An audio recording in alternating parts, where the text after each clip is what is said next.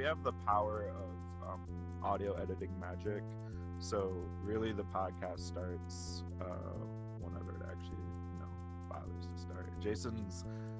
Jason, why are you making like no signals? Like we have to cut all this. No, I don't give a fuck. We can do whatever. This is gonna be the intro now. Perfect. Before the theme music, this is gonna be the intro where everyone has to listen to how awkward we are and don't know how to make a podcast. Yeah.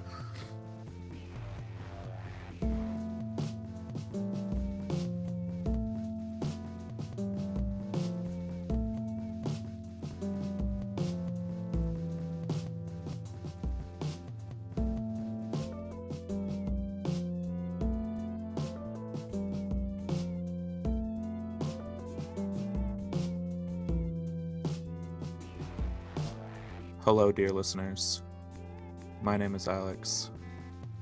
What the? Hi, I'm Jason. Jason does not think of you as dear listeners. Everyone know that. I respect our listeners, but apparently Jason does not hold you in his heart like I do. I would say fake news, but I feel like this is the wrong time to say that. Oh yeah, this where for everyone we record these like way ahead of time. This is January 9th. So imagine the spot that you were in January 9th, and that's where we are now. Mm-hmm. Insurrection. Anyways, Phil and Cozine's interview predates that. It took place in December of 2020, which you will hear us reference. So enjoy the interview that we have coming up after the music.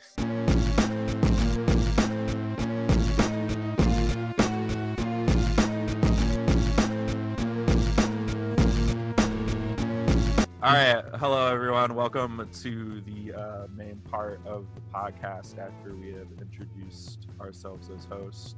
Today we have Philip Christman and Cozine Welch. If you guys want to say hi real quick. Hey folks. Cozine Welch. Philip Christman teaches first-year writing at the University of Michigan. He writes on an ongoing column on new books for Plow Quarterly and is the author of Midwest Futures, published by Belt Publishing. Very good book, highly recommend you check it out. His work appears in various places. He is the editor of the Michigan Review of Prisoner Creative Writing. And Cozine Welch, at the age of 17, was sentenced to a 22 to 40-year prison sentence in the Michigan Department of Corrections. While incarcerated, he became the most published writer in the history of the University of Michigan's University of Michigan's Review of Prisoner Creative Writing, appearing in 10 consecutive volumes. Since being released in September of 2017, Cozine has been published in the Michigan Quarterly Review, Plow Quarterly, and other journals.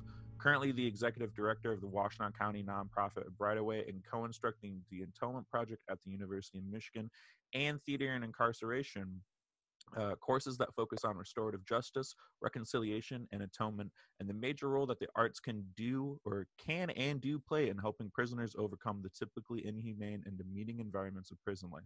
A lyric poet, he is also an accomplished amateur guitarist and singer/songwriter. Originally from Detroit, he now works and resides in Ypsilanti, Michigan. Fellas, welcome to the podcast. Cozine, that was a very long. Let me apologize. I didn't. Yeah, I was sitting here like I should have just picked one of those things. Everyone now knows everything there is to know about Cozine. Just I really felt like I needed to jump in and be like, "That's my best friend." Now that we are all intimately familiar with each other. I haven't heard Alex's and Jason's bios. Yeah. I don't know what genre you write in. Do you want my bio? Actually, I have it somewhere if you give me a second. The first bio I ever used, like when I got something published, was one time Alex got paid for speaking on a panel of leftist organizers, and his best advice was telling people to read some science fiction books. That's not bad advice. I have my bio pulled up only because I was submitting to Jason Lee, casually. Yeah, I have what you want my bio? Oh, yeah, it's already pulled up. That's so crazy. Because I submit so much work I submit so much work, so I just have my bio pulled up. I'm so accomplished that I just have it on my business card, which I hand out. Yeah, what? Oh, yeah. Anyways, I have a. Oh my book God! already out. I have another one coming out. I have a full length that's gonna be embarked with. Yeah, I just have my bio pulled up. Whatever. And all of that's on the business card. It says all of that. That's what it says. A full book. Yeah. Well, Oh Jason B. Crawford, he is a black non-binary polyqueer writer born in Washington, D.C., raised in Lansing, Michigan. Their debut chapbook collection, Summertime Fine, is out through Variant Lit. Their second chapbook, Twerkable Moments, is due from Paper Nautilus Press in 2021. Their debut full-length, How We Fed the Hunger, will be out in 2022 from Sundress Press. See? I like that title. I just Twerkable fucking Moments. That's good. I love all those titles. I'm like, this motherfucker writes a title, doesn't he? I know how to title. The poem may be shit, but I know how to make a title. Yeah. Look, all you gotta do is get them there. Suck at title. I infamously suck at title. Like Midwest Futures is an okay title, but That's they make it dope, I thought. they make it look really good on the cover. Like I was gonna change the title until I saw the cover design, and then I was like, okay. But most of the things that I've written that anybody reads have like just on being Midwestern, how to be a man, just like the boringest fucking titles in human history. You're really in that like just genre of very serious writers who have the very serious titles. Like if you title something like On blah blah blah blah blah, you're buckling up for a serious essay. I'm on it. You are on it. To be on that thing. Yeah. Oh damn! Wow, I like the title. A lot of great material to work with and to edit and to this is gonna be pull out of context for our listeners' enjoyment. You're gonna have a single and a B-side, and enough for a 12-inch remix. Yeah, exactly. Yeah. I'm gonna be pumping out this interview for years. Like, there's just gonna be a small snippet. Like, there's gonna be the part where like Cozine drops that like he's actually like part of the CIA or some shit. But like, yeah, I'm gonna hold on to that until like 2023. Like, God damn, you fooled me. It won't be relevant till then anyway. By that point, like he'll move on to like MI6 or some shit. So like, right, shit. Right. Like a real intelligence agency. Like a real intelligence, right? Like CIA is amateur hour, bro. Like, come on. Well, in terms of the books that get written about it, I mean, I'm sorry, Lucara is much better than. I don't know. Are there any fun books about CIA agents? There's good nonfiction, but like I'm not gonna fucking read 800 pages of Norman Mailer's Harlot's Ghost, right? Fuck that. I'm not gonna read 800 pages of most things. So unless I'm in segregation, and if I'm in segregation, I got bigger problems. Segregation is solitary confinement. For those who may not know, it's a prison term. I'm just casually buying your book. I'm finna stunt. Where's my sign? I got a signed copy. I'm finna stunt on it. It's true. First and foremost, fuck you, Cozine. Just for the stunt. That's it. Because you guys, I'm making a collection of signed copies. I got too many friends that are dope ass writers, and I was like, why do I not just collect signed copies of everybody so I can make money off of them? So I can make money. On the off chance that one of his friends gets like super famous, he can sell. Yeah, like it's a smart investment. I feel like. I got Phil might be the only person who knows who I'm talking about. But I have a signed copy of Lincoln in Nevada by George Saunders. Nice. I paid normal money for. Like, I just got it off Thrift Books and it showed up and it was a signed copy. I don't know if y'all can see how. See, I got a personal note. Look at that. Ooh. You did. You did. Good. It's so crazy, right? Because I was like, so I'm reading it, and my dumb ass. Let me preface it with this: my dumb ass is like got the signed copy and shit, right? And I'm like, yeah, and I'm realizing like I read it and fuck it up. Like literally, I have to have another copy to just read, because right? Because I can't. So Are you really hard on your books when you read them? Because I am like, yeah. I try not to be, but I am eventually, so careful with my books that I like give myself like a weird like cramp in the middle of my back from like holding it just slightly open so that it will stay nice, because I guess because I grew up working class and all our things got dirty and beat up really quickly, and I developed a complex about it at a very young age. So I think that's where my nuances. complex evolved to, because like I'm like that. I don't like messing my books up. So like when I like this book, I got to read it like this. But if I want to lay down, I want to get comfortable. I found as I started reading more as I grew older, that like for me to really kind of be comfortable enough to really ingest it, I got to pretty much not allow myself to care so much about whether or not the book is going to look pretty when I get done. Yeah. And so the way I found to resolve that is, since I got into the position where I could, when I can, I buy an extra volume. Yeah, that's what sane and normal people do. But it's not something like your book, Ashley's book, Jason's book, everybody I know's book. Like I have to get a second copy because I want to keep the first copy in good condition. You know what I'm saying? Because I know you guys, it's personal. You know, but like a book like most of my other books, I won't necessarily buy a second copy unless I'm going to gift it. You know what I mean? Like, so I might be like, okay, it's my way of cheating. So I'll give Alex my used copy because I'm not buying me a new type of thing. Like, oh yeah. So, I completely get it. Every book I own, I'm just gonna burn now. I'm gonna burn Phil's book. I'm gonna burn Jason's book. Just all the books are gonna get burned. Make a point. Well, I do. That? Yeah, how you get that conversation? That makes us important. You know. That gives no, because I'm banning Phil Eastern and European writers. Oh, we've been canceled by the online mobs of the leftists. Yeah, you know? I'll make some. We can all clean up now, writing for that, like Leon Wieseltier's new fucking in-flight airplane magazine that costs $1,000 an issue and is making him a huge amount of money, but he's still canceled somehow.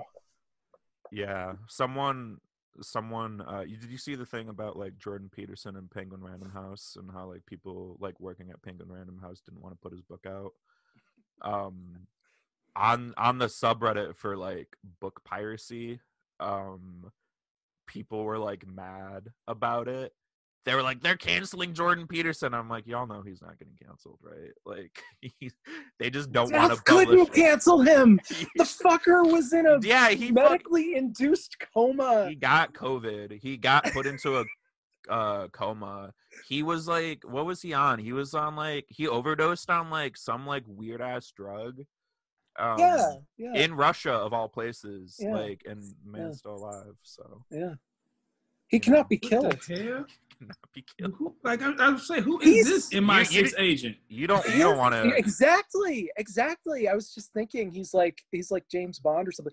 Like he's so much more interesting. Shittiest James Bond we can get. Yeah, and that's really saying something because they're all terrifying human beings. But he's like his Wikipedia is so much more interesting than anything he'll ever write.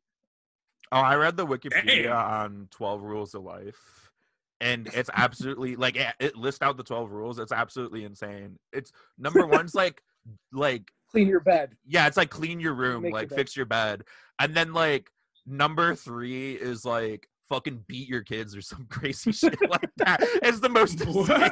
It's not actually beat your kids, but like it goes.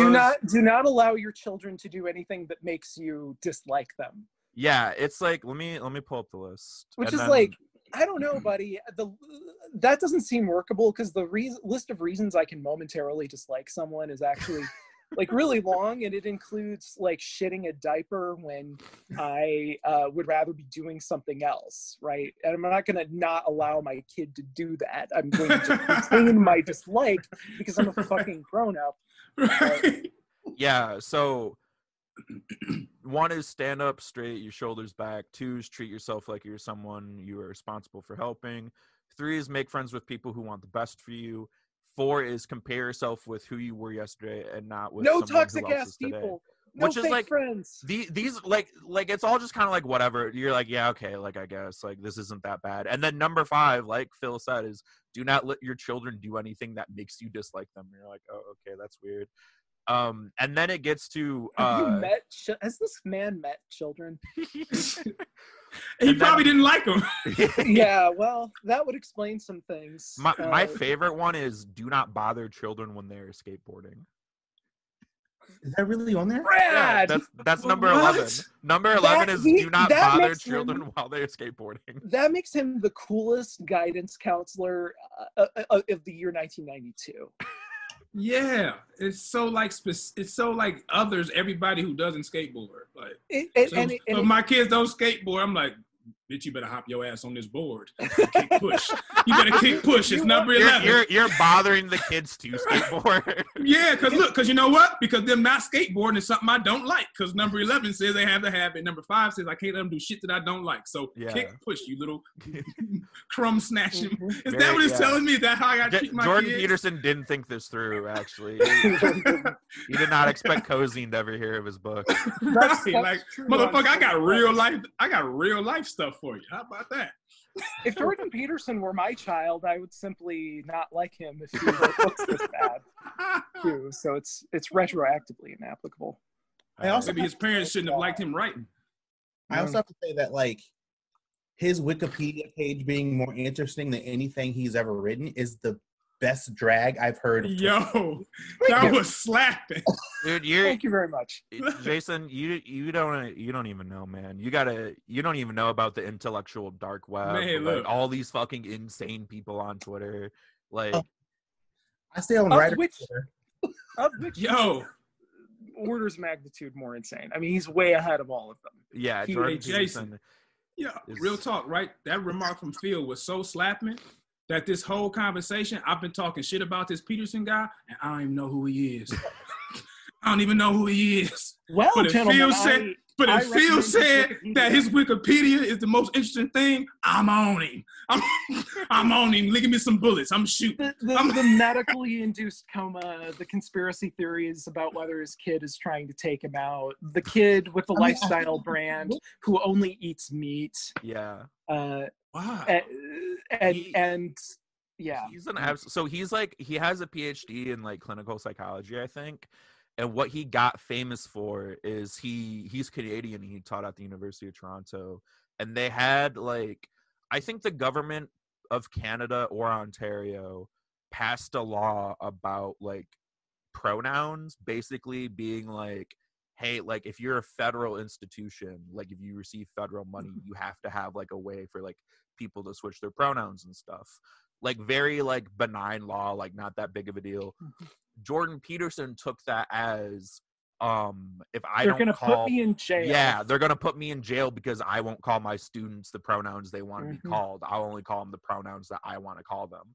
So basically saying that like trans people like can't like have like different like your like you can't change your pronouns. Like you're just And whatever also you were sorry.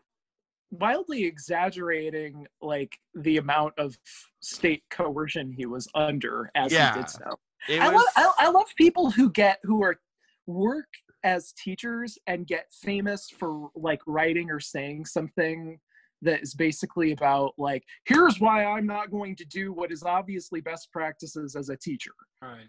Like even if you're like you have like tradcath sexual ethics or something, it's just good teaching practice to call people what the fuck they want to be called. Yeah. Just, he's an absolutely insane man. He thought he would like be put in jail.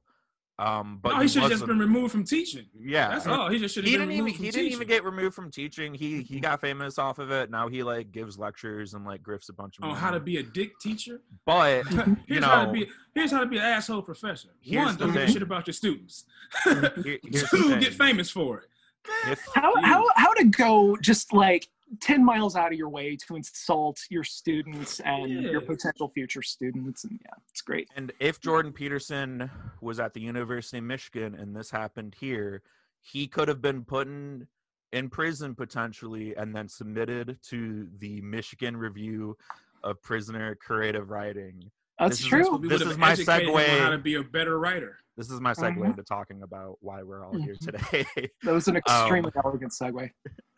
So, I don't know how much of the previous conversation is going to get cut, how much will stay. Yeah, I know, because that was I was seriously thinking like, you know what, that was a real wild. We're giving you like sec- 6 different episodes here, guys. Really, some of the Jordan Peter stuff is going to have to stay in so I can make that beautiful segue. But so for people who might have forgotten by the time I've read author bios and everything, or I guess our guest bios, both Phil and Cozine are involved with the Michigan Review of Prisoner Creative Writing. I always don't remember what the title is, so I hope that's right.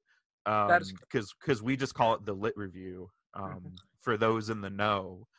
And so yeah, we wanted to gather you here today to have kind of a conversation about the Lit Review.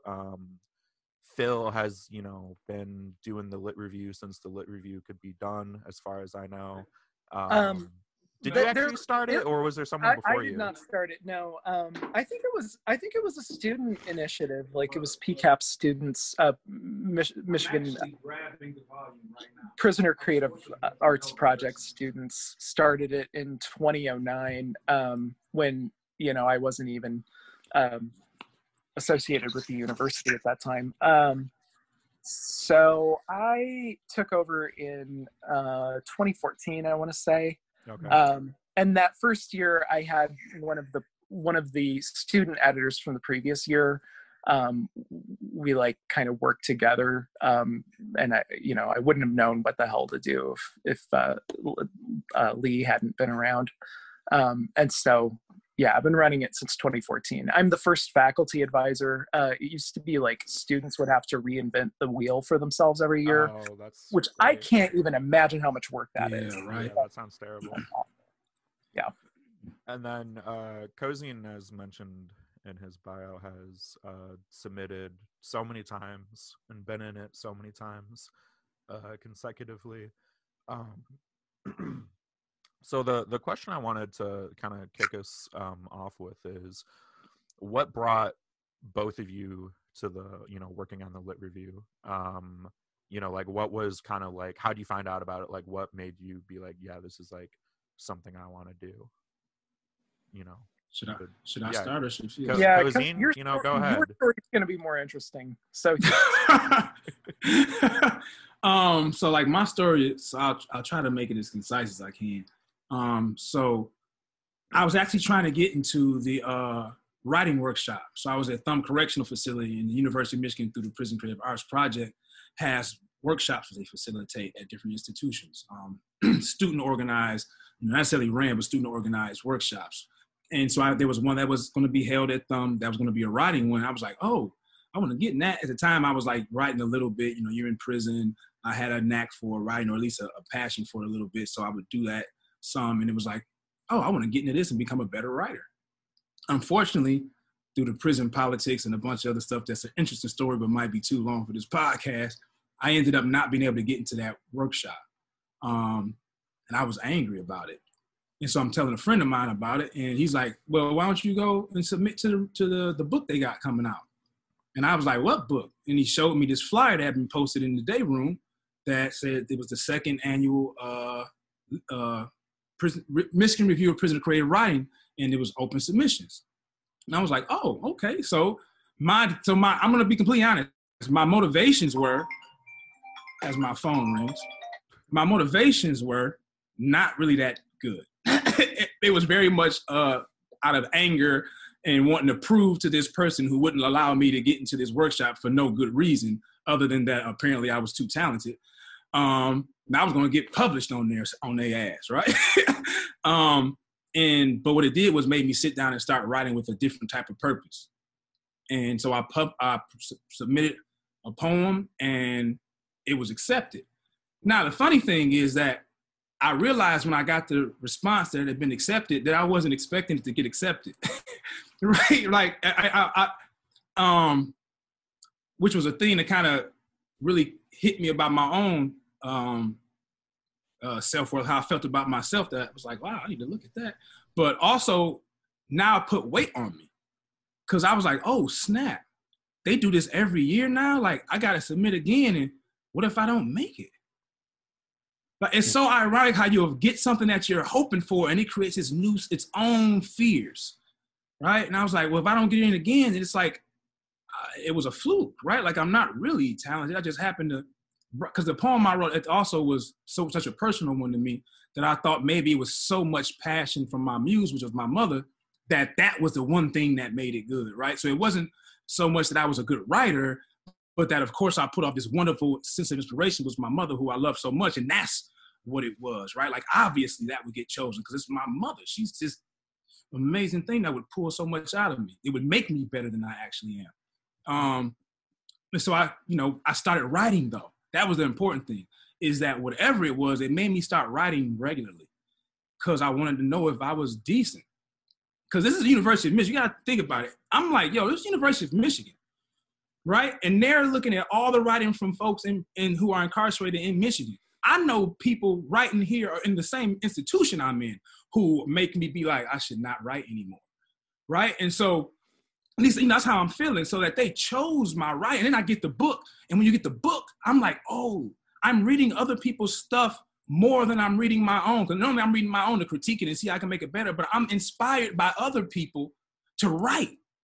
That is good writing. And I'm like, damn. So anyway, y'all know I go off on tangents. So the fact of the matter is, I start writing on a regular basis. And the communication that I get from the lit review is like, it's not just like a form letter, right? It's very much, they have read your work, right? And they know what they like about it. And they even know suggestions on how maybe you might want to do some things out here to improve, right? Like, it's very much about having a writer and assisting and allowing a writer to get better. Even when you get rejected from the lit review, you don't just get a form level rejection, you get advice on how to improve your writing, and we're like, please submit again next year. Like, don't let this be a thing that stops you, because the purpose before anything else is to allow a space for people who are incarcerated to become better writers, to give them some feedback, to give them something to look forward to and to write for. So I'm really like now trying to write regularly. So the short of it is, I end up getting in the review again, and I get in it again. And in doing so, kind of developed this. I'm always trying not to sound cliche, right? But the fact of the matter is, sometimes cliches are just the only things that fit. Mm-hmm. I'm finding that as I do this, other parts of my life are making more sense. It did for me, I imagine, because I'm not a journaler. I wish I was, but it did for me what I imagine journaling does for folks. It allowed me to look more than myself, to look more into my environment, to see it from a different lens. Because like for me, especially being incarcerated, when I start writing, I put myself in a position where I start observing differently. It's almost like meditative. I think it might be one of the things, honestly, that kind of led me to my meditation practice. Because writing was that type of difficult for me, where it made me accept the reality of my situation in a way that I hadn't before. Inside, you find a way to just get by. And because it's an institutional environment and there's such a set structure and it's so controlled, you can kind of numb yourself through it if you're lucky. You find things that help you just slide by. Hopefully without getting into too much shit. Sometimes you do, but it's all about just finding some way to make it through this 10, 20, sometimes lifetime sentence of seeing this shit over and over every day. And to have to look at that in a way that's not from a numbing perspective was scary for me, but it was also therapeutic in having to forcing myself to look at this reality that I'm in from a different perspective and to see it for what it really is, helped me accept it in a way that allowed me to not be so controlled by it, to not be so in fear of it like I have been. Because I'm gonna tell y'all, I used to sit and go through it writing for the lit review, because it wasn't just me wanting to be a better writer and realizing I don't have the traditional resources that a writer would have. I just have whatever I can scrap out of the library and, pieces I can put together, reading other books and just trying to better understand grammar and how structure is and how to get the feel of it, how to find your voice. But I'm looking at my cubicle, and it's not just a cubicle now. now I have to look at it how someone across from me is living here, living a life from a perspective that's different than mine, but sees the same things, but is affected by it differently.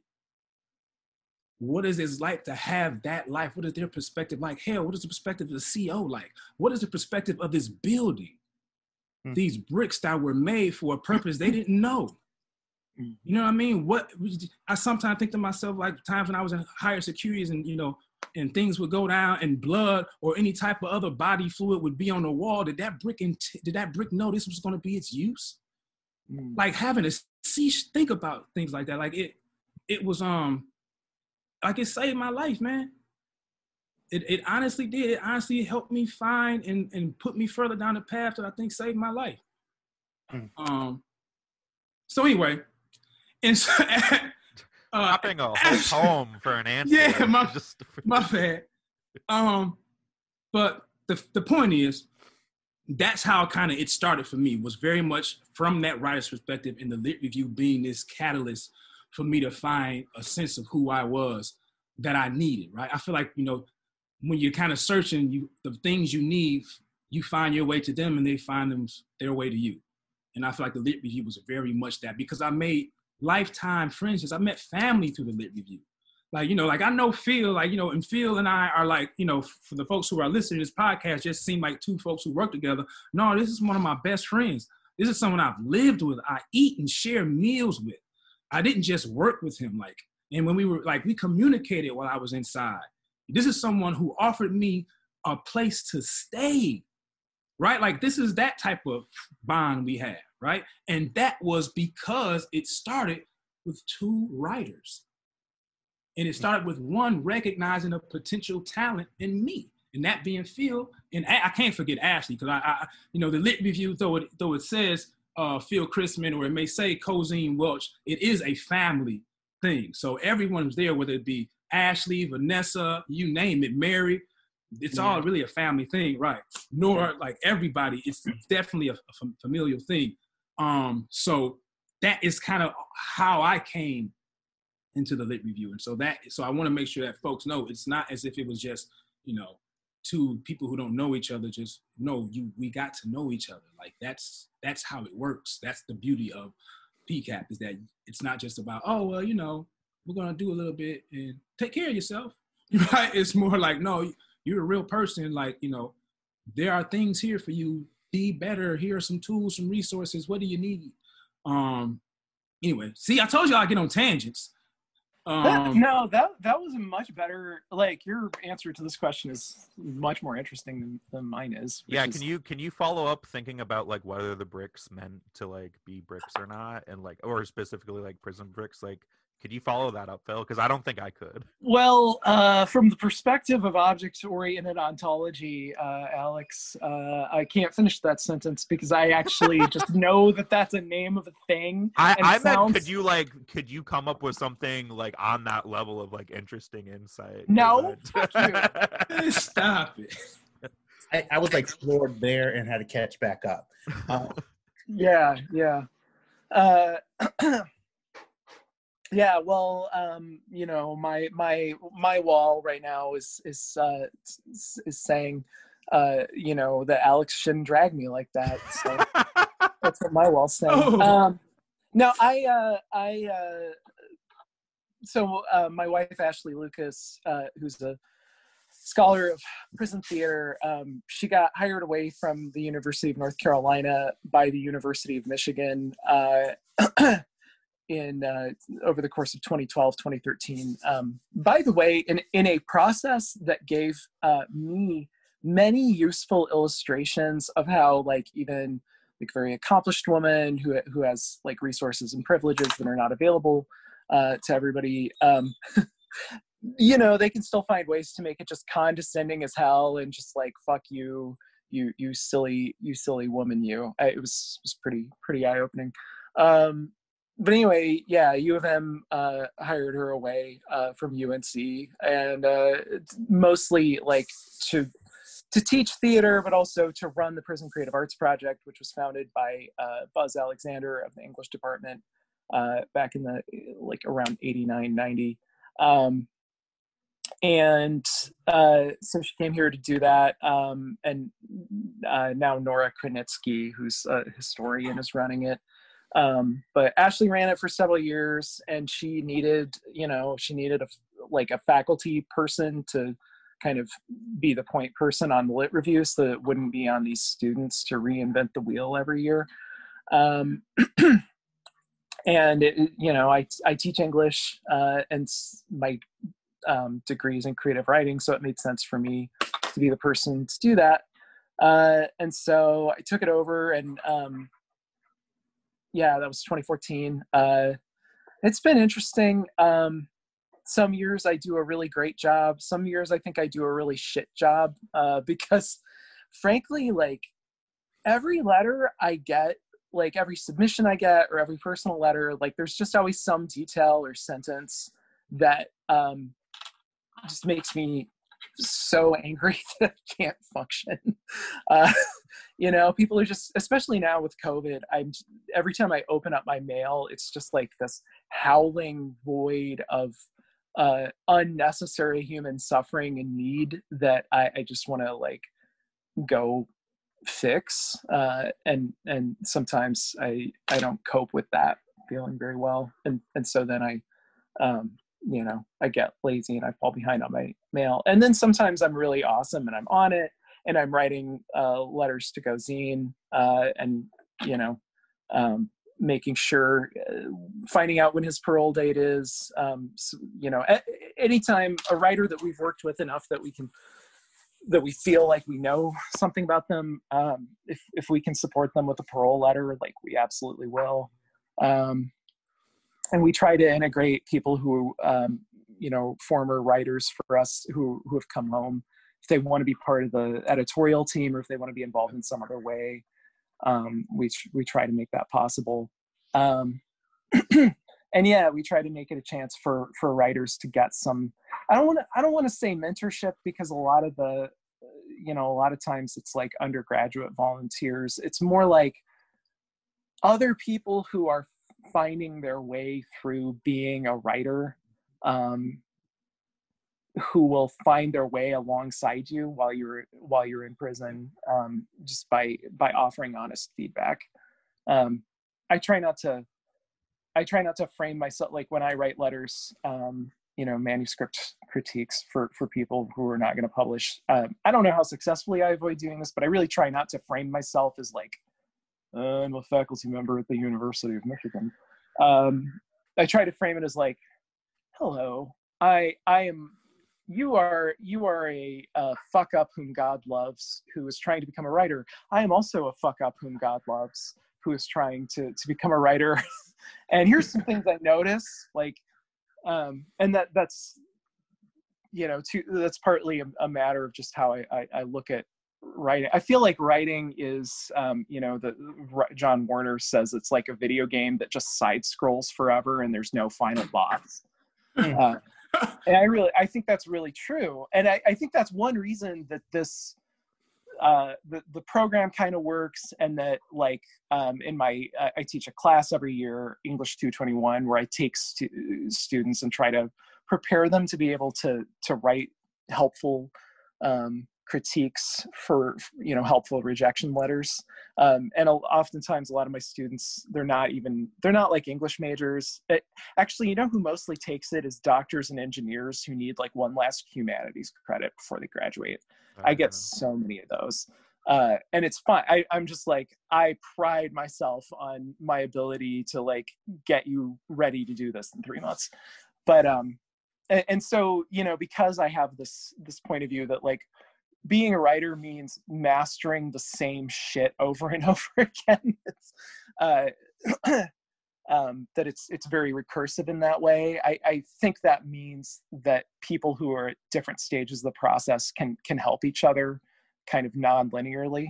And then I also try to position myself that way, frankly, because like I'm still pretty I'm just obscure spousal hire at the University of Michigan. So, if I tried to play the role of the like, famous MFA professor, it just wouldn't, I couldn't carry it off, frankly. So why bother?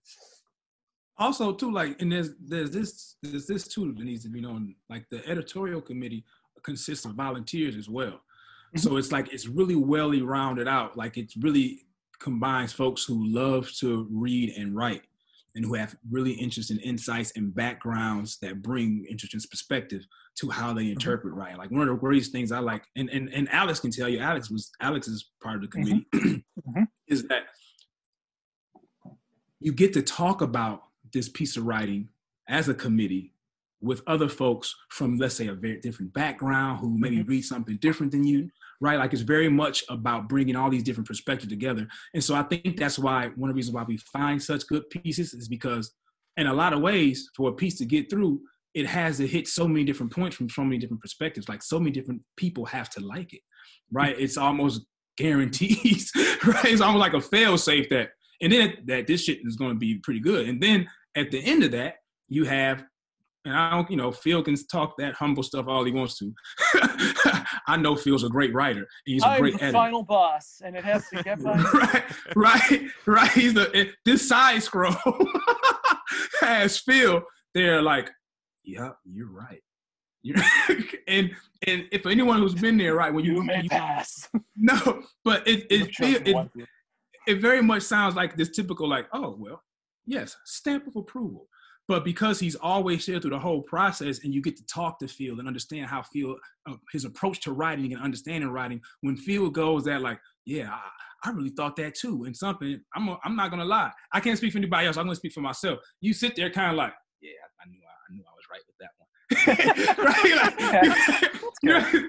Right? You're like, yeah, see, I knew me noticing that was proof of my improvement. Right? So, yeah, it is very well rounded out that way. Yeah. I want folks to know that that's cool too, because we look for folks to come in and and join us. Yeah, all walks, especially now that it's on Zoom, so you don't have to like drive to a specific place. Right. That's like the one nice thing that's the one gift the pandemic has given us. I think it's easier for people to make it to a Zoom meeting, quite frankly, and it's easier for me to run in some ways. I've been able to do more with like small groups and stuff, whereas before I was in this like room where you can't have side conversations in that fucking room. You've been in there, like.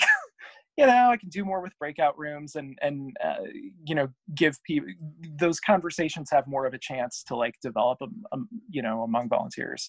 Yeah. And we take anybody who's interested. You don't have to be like a literature nerd, although you probably will be by the time we're done with you, quite frankly, but you don't have to be coming from that place. The Lit Review is a great time if anyone wants to volunteer after listening to this podcast. Is this AM radio? Yeah, this is the AM. This is the AM Alex Nuttall. But we kind of touched on this a little bit with Cozine going into kind of like what the Lit Review like did for him specifically, but I kind of want to talk more about what is the role of like the Lit Review, right? Like what is not only like what is the role, so like this means a different couple things, right? Like what is the role of the Lit Review within like literature in general? Like what is this like, what role is this fulfilling in the world of like books and reading them and conversing about them? But also like what role is this for like the people who work on it, and like what role does this fill for like the people who submit to it? Like what are all the various different like kind of roles going into the Lit Review? I mean, I very much think of it as, and I tell volunteers, I mean, you've both heard this spiel before. It's a literary journal in my mind, first and foremost, right? Like I want people to pick stuff because they think it's good. Now, good has an asterisk next to it, right? Like there are a million different ways to be good, and I think part of the process of being like just a thoughtful or cultured person is realizing that sometimes good is going to hit you in ways that you've never seen it look before. That you're used to you're used to Beethoven, and then Charles Ives comes along, right? You're used to Duke Ellington, and then fucking Sun Ra comes along and is good, but according to a new set of rules that they've kind of just generated. Like literature is art, and art generally really is. It's a game where one of the rules of the game is that you make up new rules as you go along. So you have to have that imaginativeness and that flexibility. But like the criteria I want people using are like ultimately aesthetic ones. You know, I want it to be as strong of a literary journal as it can be. That said, I mean, we definitely, it seems like a kind of tradition that's evolved over time, that there will always be at least, we always just end up picking at least one piece that is just like powerful, mostly because of the content. Like maybe it's well written, maybe it's less well written, but it's like a memoir that represents the experience of like being in prison in a way that people need to know about. Because, you know, I also feel like that's not the main part of our role, but like that information spreading, that's like maybe 10-15. I'm comfortable with that being 10-15% of our role. And then, you know, my hope over time is that it can become almost kind of a correspondence, an informal correspondence mentorship opportunity for developing writers who are in prison. Although that's gotten harder in the last few years because MDOC has placed restrictions on how many prisoners you can write to at the same time. I had to drop all of my personal correspondence with prisoners who had approached me through the Lit Review a few years ago because of that rule, which, you know, you have to drop one of your pen pals and you feel like an asshole. Boo, but MC, boo. Yeah, it really sucks. That was rough. But yeah, like I want people to be able to send us stuff and know that at some point they're gonna, you know, it'll either get published or they'll get someone who has tried to really be thoughtful in their approach to it, responding to it in some way. And then I think for volunteers, you know, I do hope that it's kind of a like, even if you haven't been through like the MFA or you know, creative writing workshop experience, that it's kind of a chance to refine those skills and develop that ability to like kind of tell the difference between when something just isn't that good and when something is a version of good that you haven't seen before. Like I hope it's a kind of literary education for people, or the beginning of one.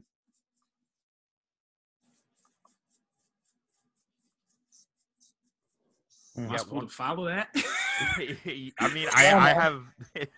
You can follow in a second. Okay. One of the things I was going to say about like in terms of like these different type of goods and like these different types of writing that we see through the Lit Review, and I feel like maybe like I have a bit of a skewed perspective because I've read so many things that like don't get published in the Lit Review through, you know, the editorial process. But one of the things I think that is really special about the Lit Review is that like there is this idea of prison literature and prison writing, right? And it is in the contemporary era, and it's usually like, I am in prison and it sucks, and this is all the terribleness of prison, and prison is so bad. And like I get it, right? Like I've never been in prison, I've read many things about prison, sounds like the worst fucking thing you could ever be in. But like, you know, there's definitely like there's this genre of like prison writing that's just all about like how prison sucks. And through the Lit Review you get a lot of writing that is not about that, right?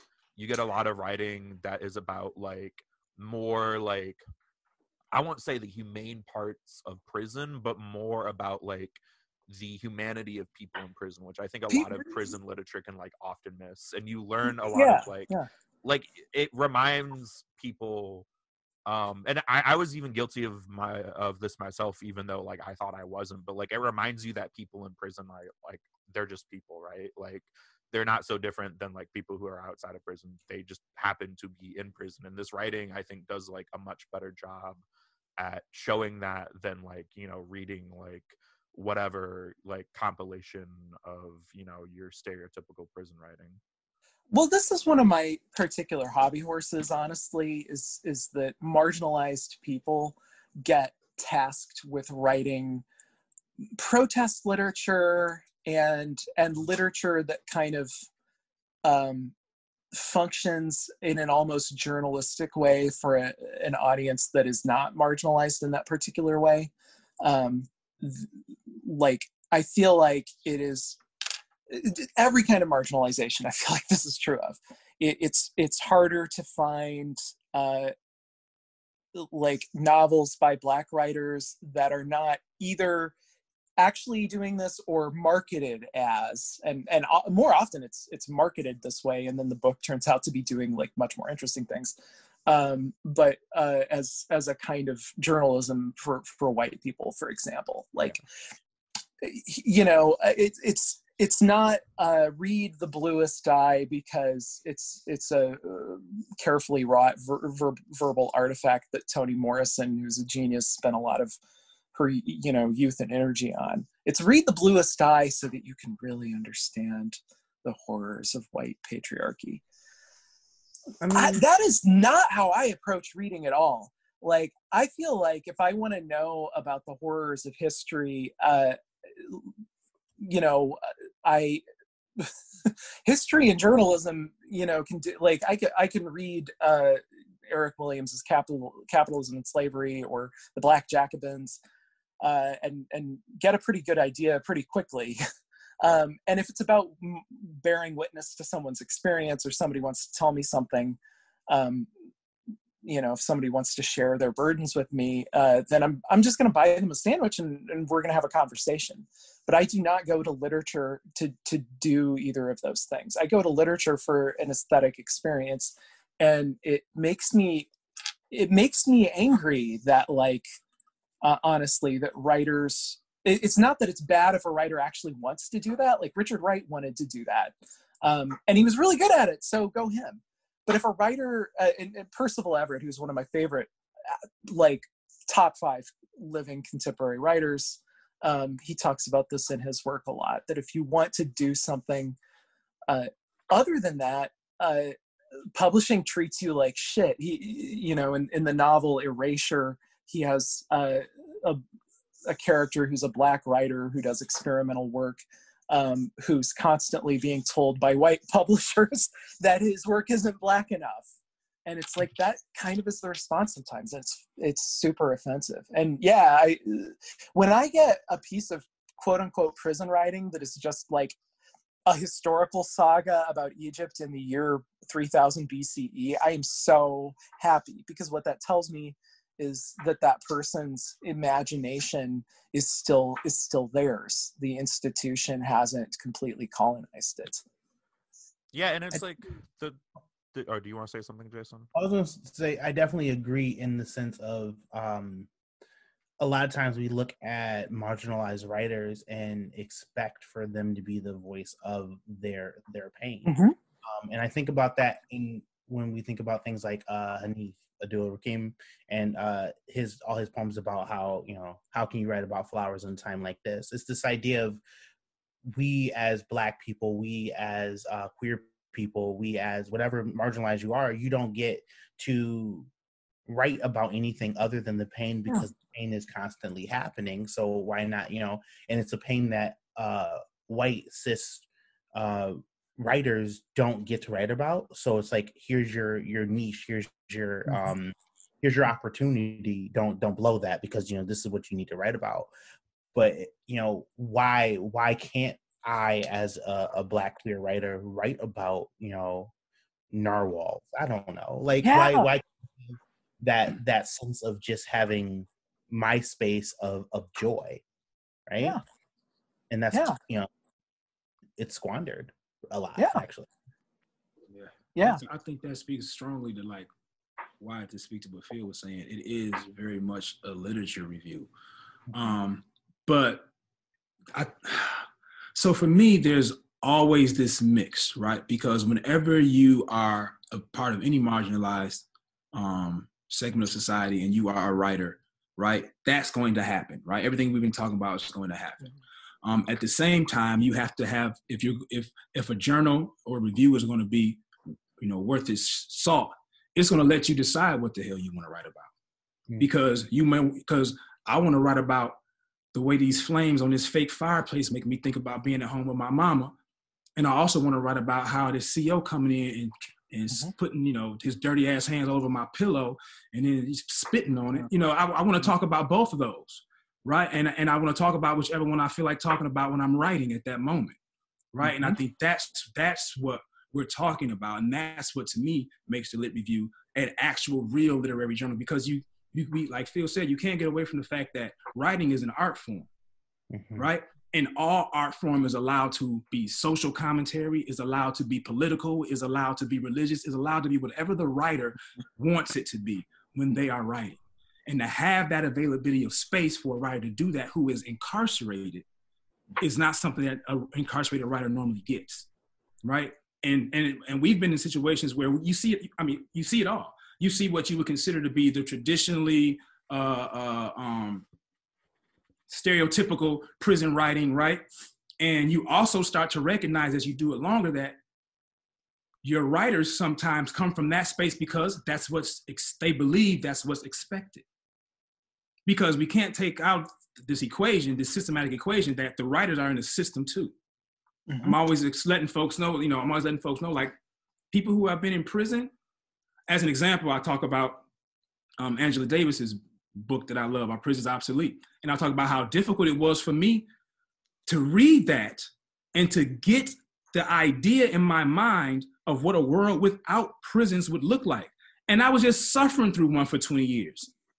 You would think, oh, someone who just did 20 years, they're going to be like, oh, hell yeah, prisons need to go. But I'm a part of the same system that someone, right. I'm a part of the same system that someone who has never been in prison is. I see myself and others the same way a white cis male sees me as a part, from that perspective. Like, I'm in the same place. I see the same images. I'm fed the same food, right? Right. So the point I'm making is, it's really great how you see writers who will assume they have to pimp their pain, as we call it, and are able to realize they can just speak what they feel. And if that's their pain, it's their pain. If it's their joy, it's their joy. If it's their dream of something they've never seen, it's that. And that's where the real writing, the real skill is allowed to come through. And so one of my favorite poems that we've had in review one of the favorite parts for me of this poem is the visualization that this writer creates of what he believes the mother of his child, his daughter, and a neighbor looks like having a conversation at a fence. It's nothing to even do with what he's experiencing inside. It's what he imagines this experience outside is like, and how he paints that for me. I'm able to see not just how he imagines it, but that he is. And he's taking his past and what he knows from his past and what he hopes for a future, what he imagines what this present space looks like without him in it. But it's not really about him being in prison.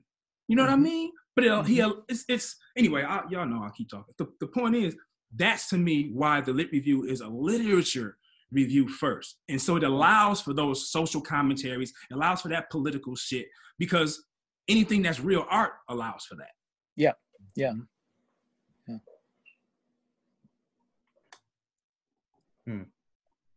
Oh yeah, you also want to know about how it affects those who are actually in the review. What is the role?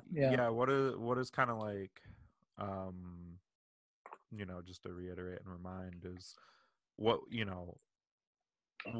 what is it like for people on the inside? I mean, I know I've personally heard you talk a lot about like how it gives people something to work towards, right? Like that, and you talked about that earlier, like working on getting into the literature review.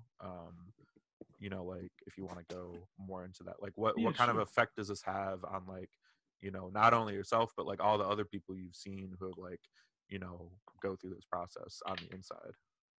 Well, I think one thing to take into one like overarching kind of theme to remember is that when you're incarcerated, the ability to communicate gets limited so severely that writing becomes much more important than it did before, or that it is to the average person outside in society.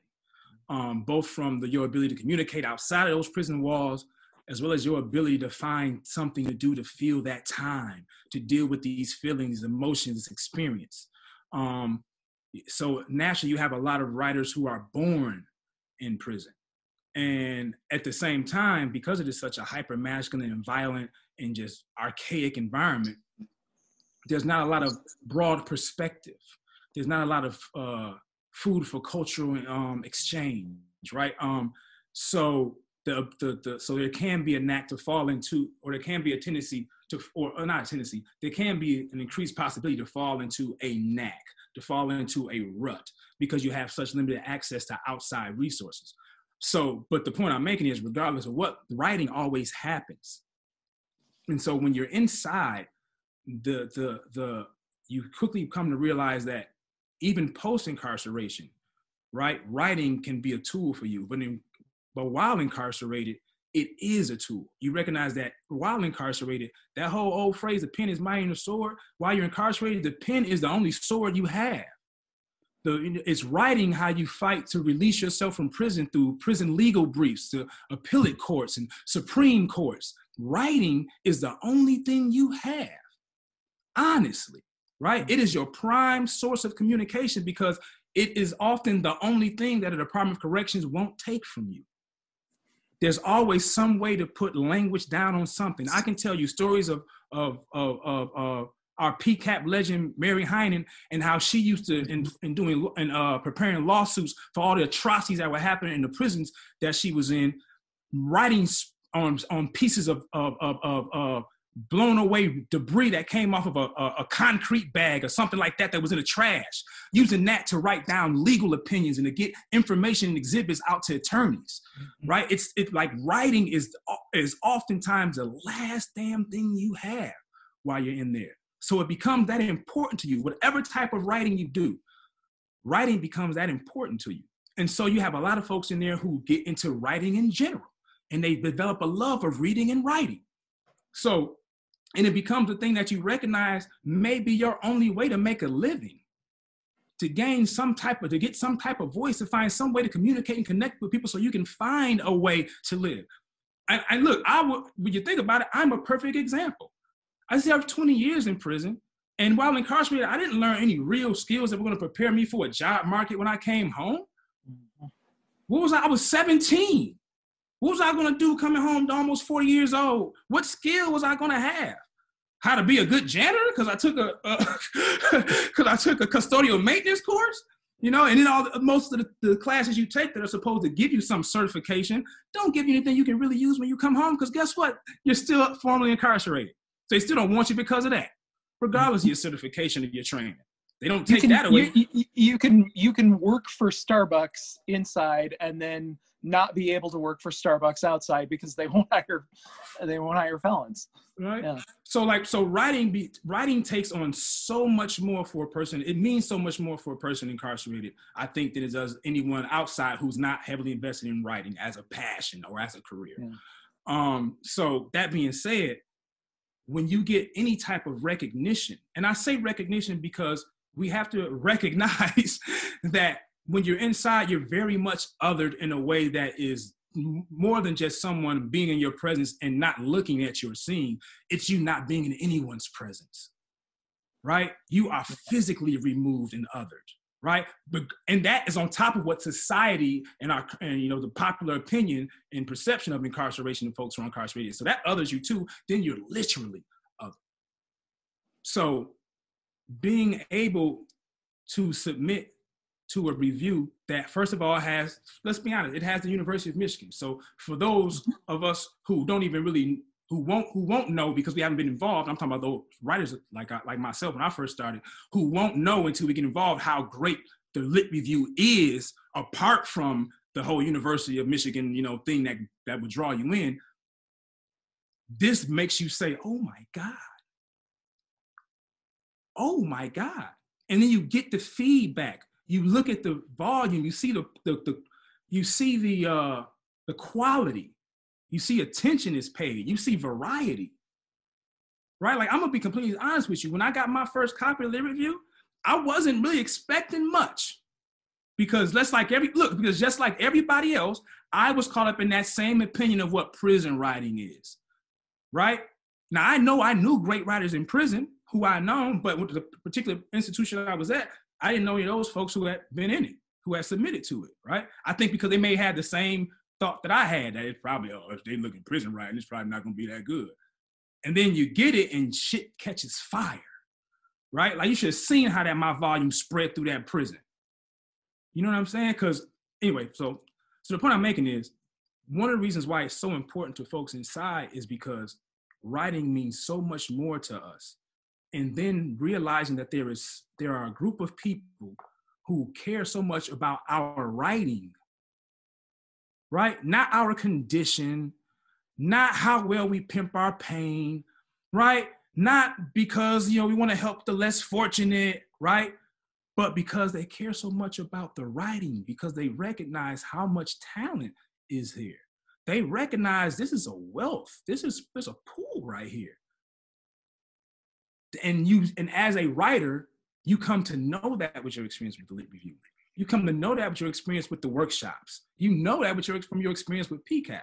And so that's why it means that much to folks inside who get involved. That's why they keep submitting.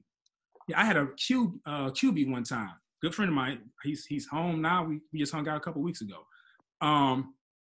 He wanted to write. And so I would tell him, like, okay, he would see me writing and saw the books. I kept my lit reviews on my shelf. I'd stun a little bit, over the years, my stack increased. Like, oh, what's that? Oh, it's those books I'm writing for the lit review.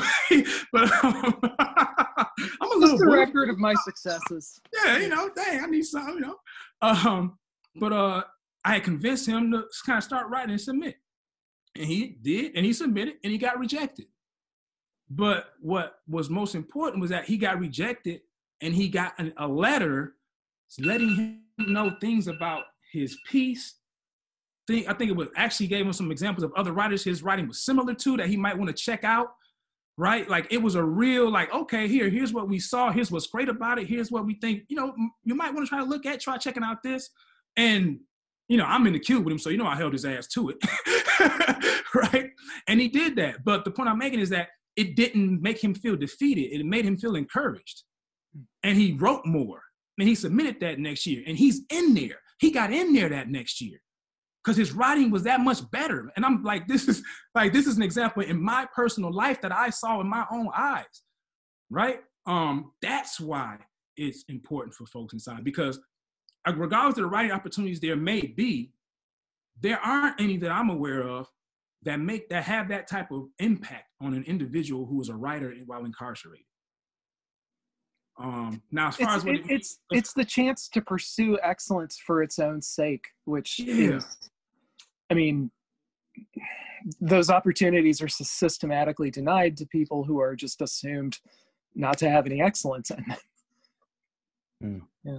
Yeah, and one of the interesting things is you're talking about kind of like a culture of writing in prisons that like we don't often see, right?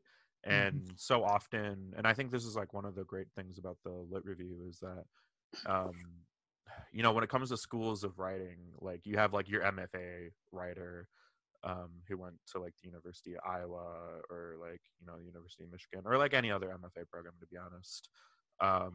And they have like this certain like not all of them, but so often they have like this, I am a writer, and I hold an MFA from like whatever school. And then you have this other school of writing, which is like, I moved to New York and I just started fucking writing, and then eventually I got published.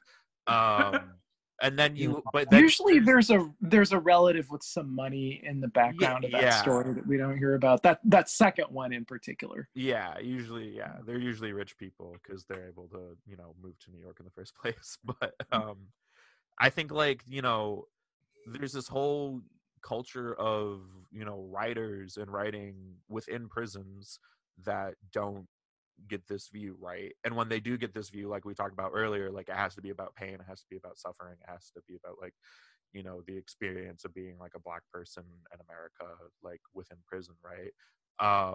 But like, you know, Cozine's like living proof of, you know, here are all these other poems, right? Here's all this other writing that, you know, is technically prison literature because it happened within a prison, and maybe it wouldn't have happened in the same way if I was out of prison, right? But like, it's not like, you know, like we talked about that stereotypical prison writing, right? Like so much of the writing that I've read for the lit review, like, you know, other than the fact that the writer's incarcerated, like, you know, has fuck all to do with being in prison, right? And that, you know, that it's a writing culture that just like gets ignored by most people, that like isn't paid attention to. Like I think you and I, Phil, had like a quick conversation once about how like a lot of like indie journals just like don't take writing from prisoners. And they would have so much more like writing and interesting writing to work with if they just took submissions from prisoners. Like I know now, like reading you know, sorry to anyone who submit, we're not trying to drag you, but like to all the stuff that gets submitted to Knight's Library, like there's a lot of it that's just like any other journal, like a lot of it's just not good. And like, you know, obviously we want people to try again, you know, we're not trying to like ruin people's lives by rejecting them and, you know, everything like that, but like there's just a lot of writing that's like not good. And I would say that like there's also a lot of writing that's not good for the lit review, but there's also a lot of like, in my experience, a lot more experimental and a lot more like interesting. Like even though it's not good, it's at least interesting writing that's coming out of this, because like they're playing with form. I mean, whether they know how to do form or not doesn't even matter, because they're playing with forms that like I never would have thought how to play with. Doing all these experimental things. Like there's this one piece that we didn't put in because I think it was going to be like hard to reprint or something, and also people I remember that, like it. But it was this piece where it was like a clockwork of words, like you had to keep turning like the piece of paper in order, and it was like this spiral thing. And maybe I'm just like easily impressed, but like it was a very interesting way to like write a poem or something, right? It was a refreshing change, I gotta be honest. I don't remember the content of what it said, but I liked that writer was even trying.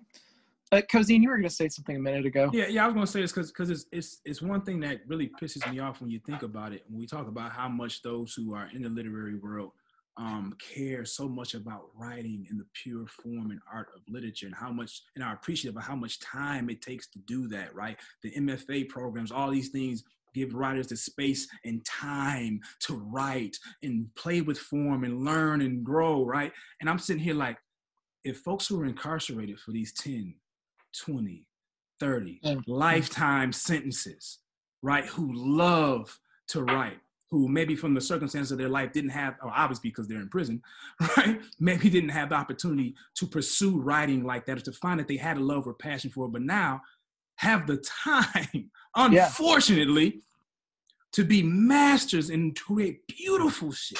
Yeah. It's almost like it's this pool of potential that people who claim to love the art form of writing think writing is dying and publications are dying. And I'm like, why don't y'all reach into where there's this wealth of all these things that allow for a writer to really get great?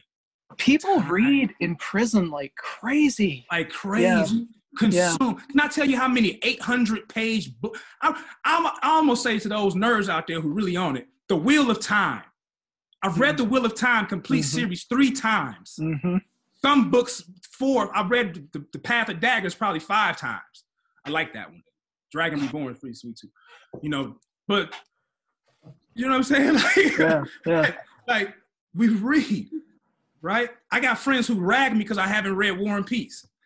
Right? They rag me. Like, you really, bro? You didn't read? You know what I'm saying? Like, they drag me for that. But the point I don't know very many people who've read War and Peace, and I work in the university world. Yeah, but when you're in the hole, when you're in solitary confinement, we almost have competitions on who's going to read the deepest tome and be able to understand it. Like, okay, you read it. All right, I prove you read it. Okay, then what does Dmitriev do? And da-da-da-da-da. You get what do you think of Tolstoy's thesis about history? Right, we showing out on each other. You know what I'm saying? It's very much like a collegiate show-off. But anyway, the point I'm making is like that's one thing. Whereas you get out into the free world, and the free world literary world is like, it's a bunch of people on Twitter talking about how an 80-page YA book is it's better than Melville. Melville's I was Melville's gonna outdated. say, like, on the outside, the literary world, there's a bunch of people on Twitter talking about whether or not you should sleep with the guy who has Infinite Jest on his bookshelf. I do, and you should. Yes, You're so do married. I, for the record, Yeah, I also have Infinite that Jest. shit's really hurtful. I don't for know. For the record, man. I just ordered it. For the record. I find it. I mean, I do not condone how David Foster Wallace lived his life or how he treated Mary Carr or any of that, but it's a deeply moving book about addiction. That book in particular, it's funny how far, and I often find this is true with canonical stuff, the disparity between its reputation and the actual content of the book is really incredible. It's because what people are reacting to is the canonicity and not the book. So people will be like, I actually, there was like in my mid-20s, when I would try to internet date, which was it's a horrible experience now, I'm told, and it was then. But I remember there was this one woman I was talking to, and she was also a writer, and she was just going off about how Charles Dickens is like elitist and pretentious and really hard to read. And Charles Dickens is the fucking Steven Spielberg of the 19th century. He is a cartoonist, and like in the best possible way, a vulgarian, of like a caricature artist. Like he writes about Christmas ghosts, like. But I think people do that a lot. They react to the canonicity makes it feel, like it's a British person reproving you for how you drink tea, before you even open up the book, and people react to that endlessly and not to anything that's actually in the book. Sorry, that's a definite tangent. Drives me fucking crazy. Well, we're gonna create a canonicity of the lit review so that one day people can go out. Yeah, people will be like, I hate the pretentious elitist Michigan review of prisoner creative writing. And they'll talk about whether or not you should sleep with someone based on if they have it on the bookshelf or not. Definitely. Definitely, you definitely should. The answer is yes. Yeah. And the answer is yes. And if you want to be that person now, you can hit up Literati and get your copy. Oh yeah, it is. We can plug more at the end of the show, but I'm glad to hear that you can still buy it from Literati. You're right. So, I'm the worst here. I know I don't have it yet. My bad. That's okay. So I guess the last big kind of topic I want to broach here is how does the literature review relate to the broader issues of the criminal justice system, right? Obviously, like, running a literature review where everyone who can submit is currently incarcerated, how has that complicated things, right? Like, how has that made things, like, more difficult than it should be? Like, what are kind of the ins and outs of, like, trying to run a literature review? Or even, Cozine, from your perspective, how is it trying to, like, submit to a literature review while also dealing with MDOC, right? Like, how do you kind of navigate these systems? Yeah, I mean, mail has been incredibly slow this year. And you don't got to tell me. I got some David Foster Wallace in the mail that hasn't shown up in a month. Yeah, well, and then add another month for the MDOC's policies for limiting the spread of COVID, which of course the policy that we needed was absolutely let absolutely everybody go home that you possibly can let go home. I mean, that's what, and now putting prisoners like right at the front of the line for the fucking vaccine. Although some prisoners might have understandable like paranoid feelings about that, given the history of white experimentation on Black captive populations. Even so, like, they should be the head of the fucking line. And Gretchen Whitmer, sure, I like her when I'm looking at a picture of her and Donald Trump, but when I'm thinking about what's happened, I mean, it's a goddamn bloodbath. I mean, she should have let people go, and it would have hurt her politically, and I accept that. But and it's also one of those things that makes me remember the primary, that we could have had Abdul, who has been calling for mass releases this whole fucking time. I mean, and people told me there was no difference between them, and I was just being a jackass for, I was just being leftier than thou for supporting Abdul. Like, that burns in my guts, quite frankly. That makes me really angry. And the roads aren't even fixed. The damn roads aren't fixed. Yeah. So anyway, it's been rough. It's been rough this year. Like, mail's very slow, and I got a really heartrending piece of mail from one of our regular contributors recently. This is another guy that we've written parole letters. I went to his resentencing hearings. Like, he's somebody we would let him sleep on our couch tomorrow if they would just fucking let him go. I got a pretty heartbreaking letter from this person, and I immediately wrote back knowing that, like, and I had to make it as much of a business letter as possible because of the thing I talked about earlier, which already made me feel kind of inhuman.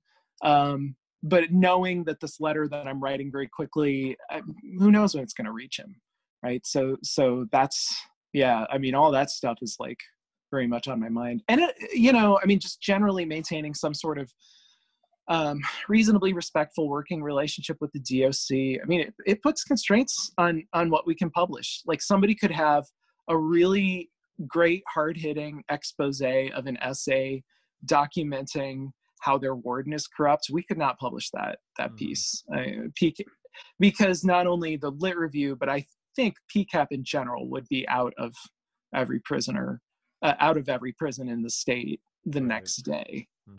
So we can't blow up our own spot in that way. I remember, like, Cozine had Tom and I over to, like, put a list of poems together, right? To, like, be included in the book. And I remember, like, after we sent you and Ashley the Google link, I was getting emails from, like, comments from Ashley talking about, like, how this piece probably, like, can't actually be published because then it, like, won't be allowed into the prisons. There's despite how good of a piece it could, like, it just, like, MDOC is, like, gonna censor it. Yeah. And that's like this. I think that's one of the things that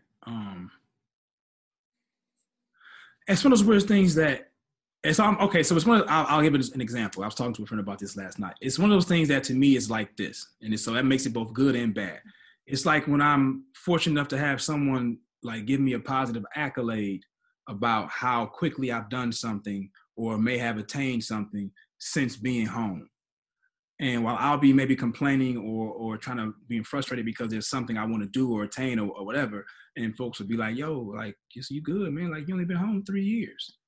Right. And it's kind of this thing where, like, you are a thing related to this asterisk that you can't really shake. Right. So it's like, it's because I can't take away the fact that I was in prison for as long as I have. And it's affected me in my life and how I live and how I think and how I see and how I interpret the way it has. Right. And so anything I do that is a success is going to have to, I don't know why I keep doing this with my hand, it's going to be seen from the context of where I've come from, of what's happened to me, and what I have to go through. And when thinking of the Lit Review and how it has to deal with the Department of Corrections, we have to adhere to certain things that we don't like. But because we recognize that it's one of those things where it's like,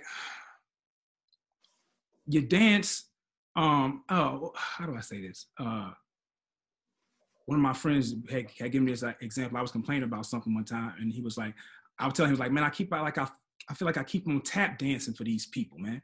And I'm tired of tap dancing for these motherfuckers. Like, I was at that point. And he was like, bro, he's like, you're not tap dancing, my dude. You playing the fiddle. I was like, you genius. And he had been incarcerated. We both had been incarcerated. So it was that kind of moment. And I say that to say that's kind of where you are when you're the lit review, right? Because you recognize that what you're allowing folks who are incarcerated to have access to is much more important than what restrictions you have to adhere to make it continue, to make it be so. And you're dancing that all the time and you want to, at the top of everything, maintain your integrity. Because like Philip said, you're a literary review. And that's why, like Alex was just making reference to, there's all these different things, all these different eyes we're looking at to make sure, okay, how far can we push this envelope? Right? This thing is good. Okay. All right. What do you think about this? I think it might get through. Do you think so? And this other person, would be Ashley, Phil, or someone else who has history with the lit review, or maybe make reference to another piece that we got in 3 volumes ago. Right? Or a letter that was had between this one MDOC official and the director. That's right. Like all these things are taken into consideration to make sure that we can maintain the integrity of being a literary review that isn't controlled by the constraints that our writing base is controlled by. To make sure that they have this piece of freedom in this lit review, right? Even though we're all under like I said, all under this restriction of being involved somehow with the Department of Corrections. And it's tricky. It's tricky. And the thing I think, to kind of make a positive out of negative, one of the things I think that gave me as much faith in the lit review as it did when I came home was recognizing how much of a struggle and constant topic of conversation this was for everybody. We were always thinking about this. That meant we were always trying to make sure we got anything through that we could, right? Like it was that the fact that it was always a thought to us let us know that we were always trying to make sure that it didn't restrict us, that we always were trying to figure out if something might be able to get by. Yeah, it forces us to be strategic. Yeah. Right. Okay, that was kind of my little tangent. You're welcome. That was good. I love how Cozine keeps saying really good shit and then being like, "I'm sorry about my tangents, guys." Because I know I lost where I started. I just started talking. Brilliance, just brilliance. Oh, stop. Mm-hmm. What other audience was it? We were talking about the audience that is the editorial committee, what it does for those involved, like that. There were three. I think Alex. We talked about. Alex touched on that. Volunteers, the writers, and the journal itself. What are the roles of all of these things? That was. I feel like we've covered. I feel like we've hit all the bases. I feel like we've given a really in-depth dive into the world of the lit review, and what is a lit review? Can you be a lit review? All these very important questions that we've talked about here, and I think we're coming to a wrap here. We've hit the burning questions. If your burning question wasn't asked, I'm sorry I didn't think about it because I wrote the questions. Real quick, did you guys happen to bring pieces to read? We normally have, we have a million episodes. Look, I got it right this time. But yeah, if we can get you guys to read some pieces, that would be great. Well, Cozine's looking for one, and I'm going to read real quickly something by Patrick Kinney, who he's another lit review heavy hitter. He's been with us many years. He's good people. So this is from several issues ago. This is by Patrick Kinney. And Ashley just reminded me that he is just about to be released, which nice. Nothing. Oh my God. It's just like angels in heaven rejoicing every time somebody gets released is my favorite part of I was going to say my job, but this isn't my job. It's a thing I do on the side. Anyway. So it's called This Is Not. I'm not a poet, by the way, so I don't really have a poetry reading voice like some people do. So sorry if it sounds dumb. This is not a poem. It's not a sonnet. It's not a written piece of verse. It's not a prose inscription arranged poetically. It's not an essay of few words. It's just an origami handcuff key. No folding required. And Okay, so Origami Handcuff Key is the yes. title of one of the volumes that you can Yeah. buy. We like that so much we made that the title, because like how can you not, right? That's he just handed us a title with that. And we got in trouble with the MDOC for that, by the way. they would I think we had to like make a phone call, like there are no instructions for origami handcuff keys. In this book, I wouldn't know how to make that.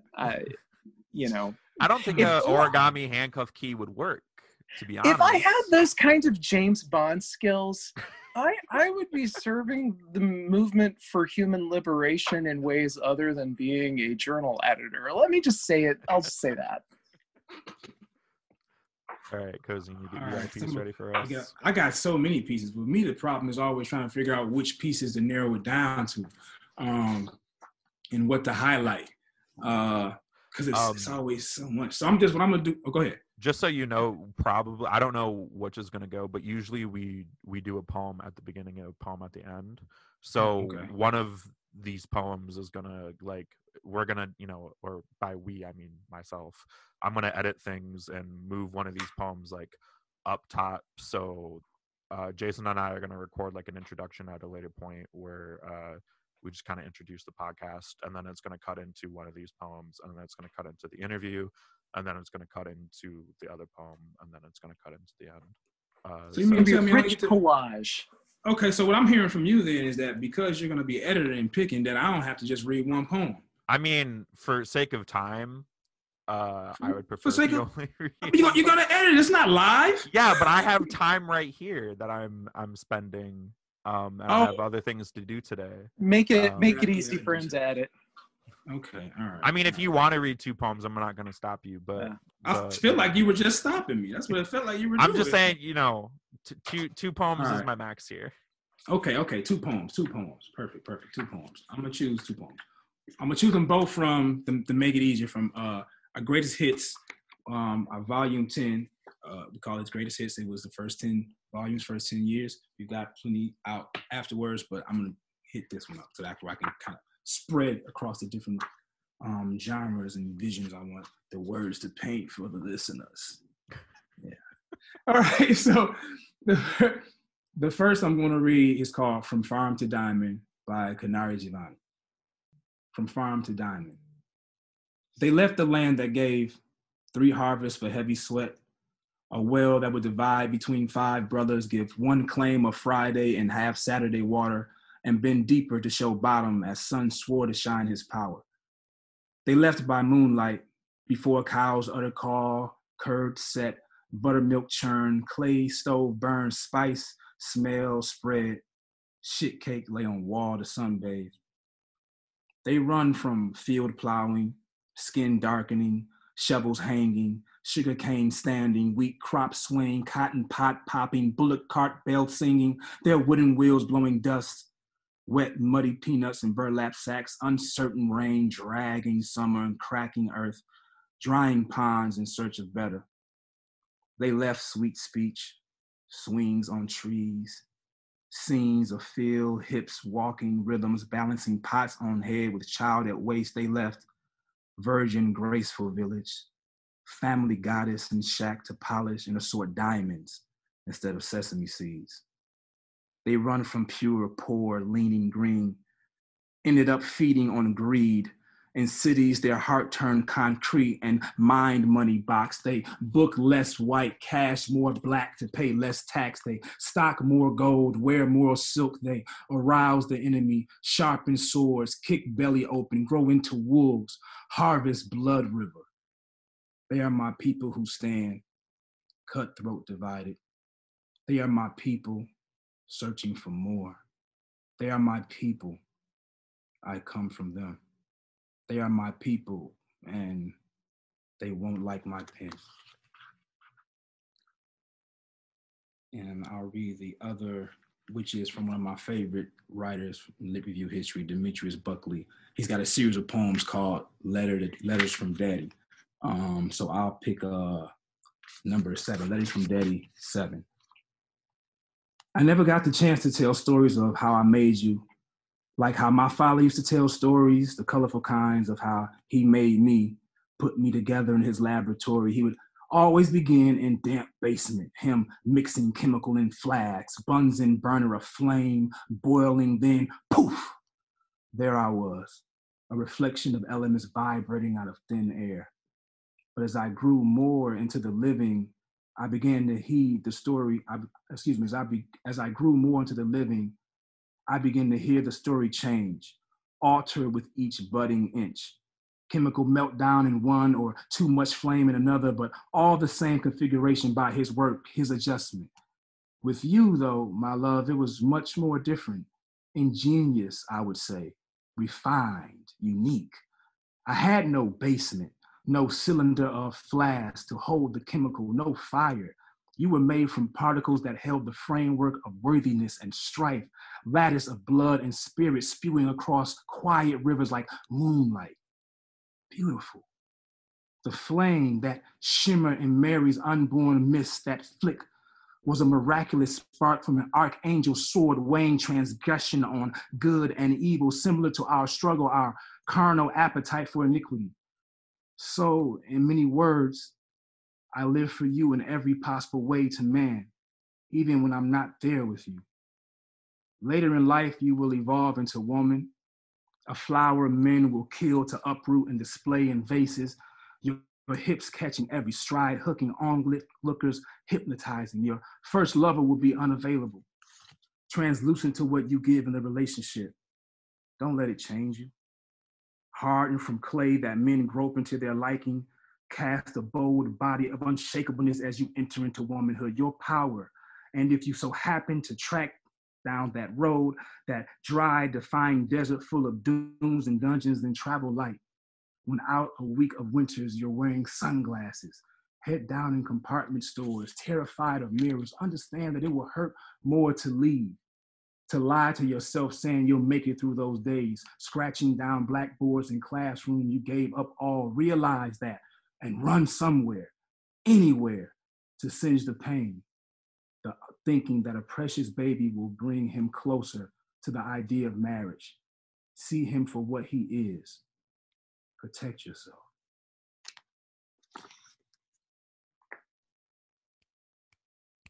Oh, I don't think my microphone's picking up Damn. the snaps. Oh, Yeah. Okay, so this is the part where you guys plug whatever you might want to plug, your Twitters, your social medias, your places to find you, the things you do. Yeah, well, my Twitter is at Phil_Christman. Christman is spelled like Christmas with an N where the S should be. And my website it's philipchristman.com, and there's only one L. And my book, I mean, Alex already mentioned my book, so I don't got to talk about that. You can buy it wherever books are sold. Midwest Futures. Yeah, I don't think I have anything else to plug. If you're interested in joining the Lit Review after you've heard all this, probably the simplest thing to do is just Google my name, and my U of M faculty thing will come up, and you can email me from there, and I'll add you to the list. We'll be meeting again starting in January. It's a Zoom thing. It'll be Tuesday nights, pretty low pressure, pretty chill. This So will you should be come. going out in like February, so the Zoom meetings will be in full swing by then. Yeah. Okay, we'll be very active. Well, if this is going out in February, my second book probably comes out in November, if I hit my deadline. So that's called How to Be Normal. So it's also from Belt. You should remember you should put a reminder in your calendar right now to buy that in November or December. Yeah, it will also be wherever books are sold. Mm-hmm. I've been doing this kind of executive director thing for Brighter Way. It's a nonprofit here in Washtenaw County. We provide mentorship as well as ancillary services to folks who return from prisons and jails in Washtenaw County.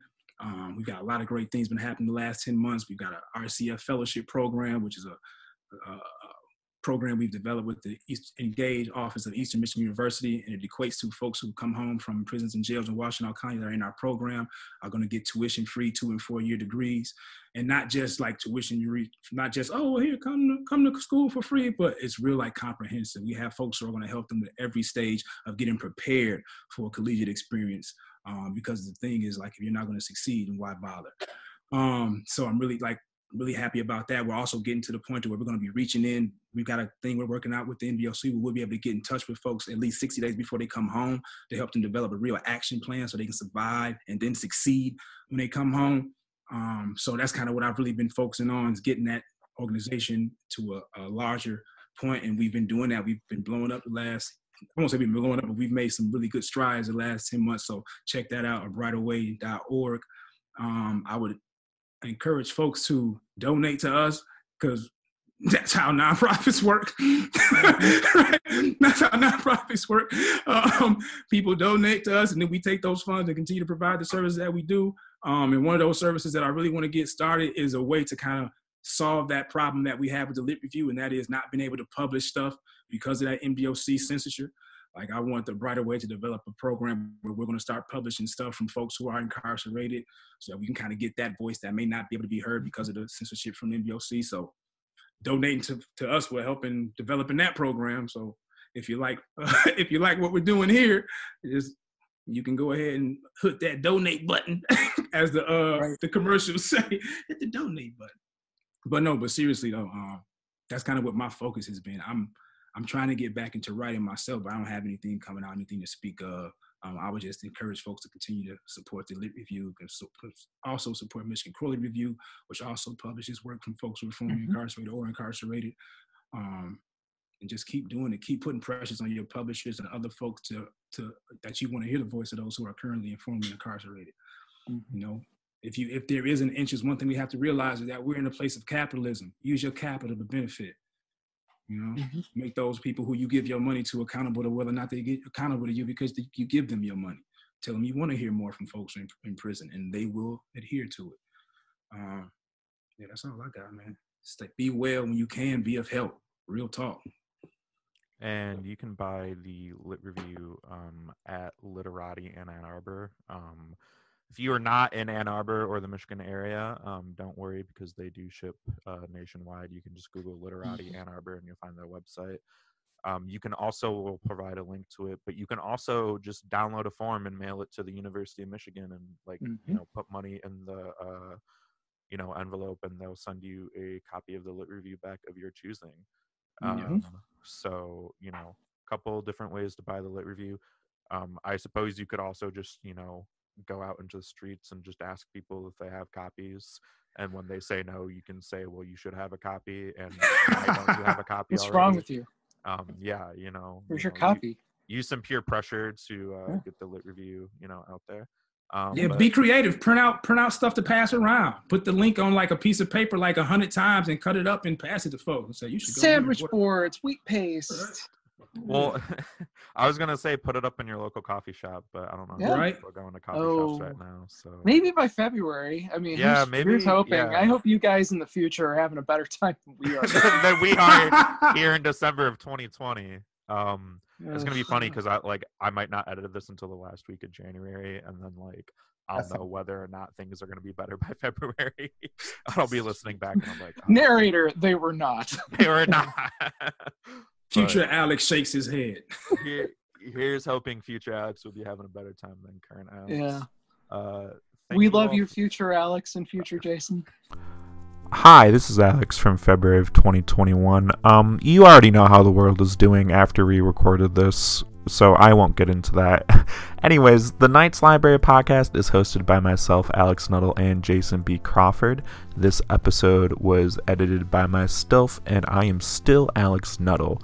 Special thank you to Cozine, Welch, and Philip Christman for being on our second episode. We cannot thank you enough. Our theme song is I Love the Way You Sit Still 79 by the all-powerful MC Rhoda. And the song you're hearing now is Vaguely European, also by the all-powerful MC Rhoda. Also, there's a bumper song somewhere in this episode called Distorto Kid. Also, once again, by the all-powerful MC Rhoda. We really cannot thank him enough for all the music he's contributed to this podcast. We'll have a new episode out in March, and our guest will be the all-powerful MC Rhoda, because he's just so powerful. We had to interview him. So we will see you then. Thank you so much for listening, and we can't wait to see you next time.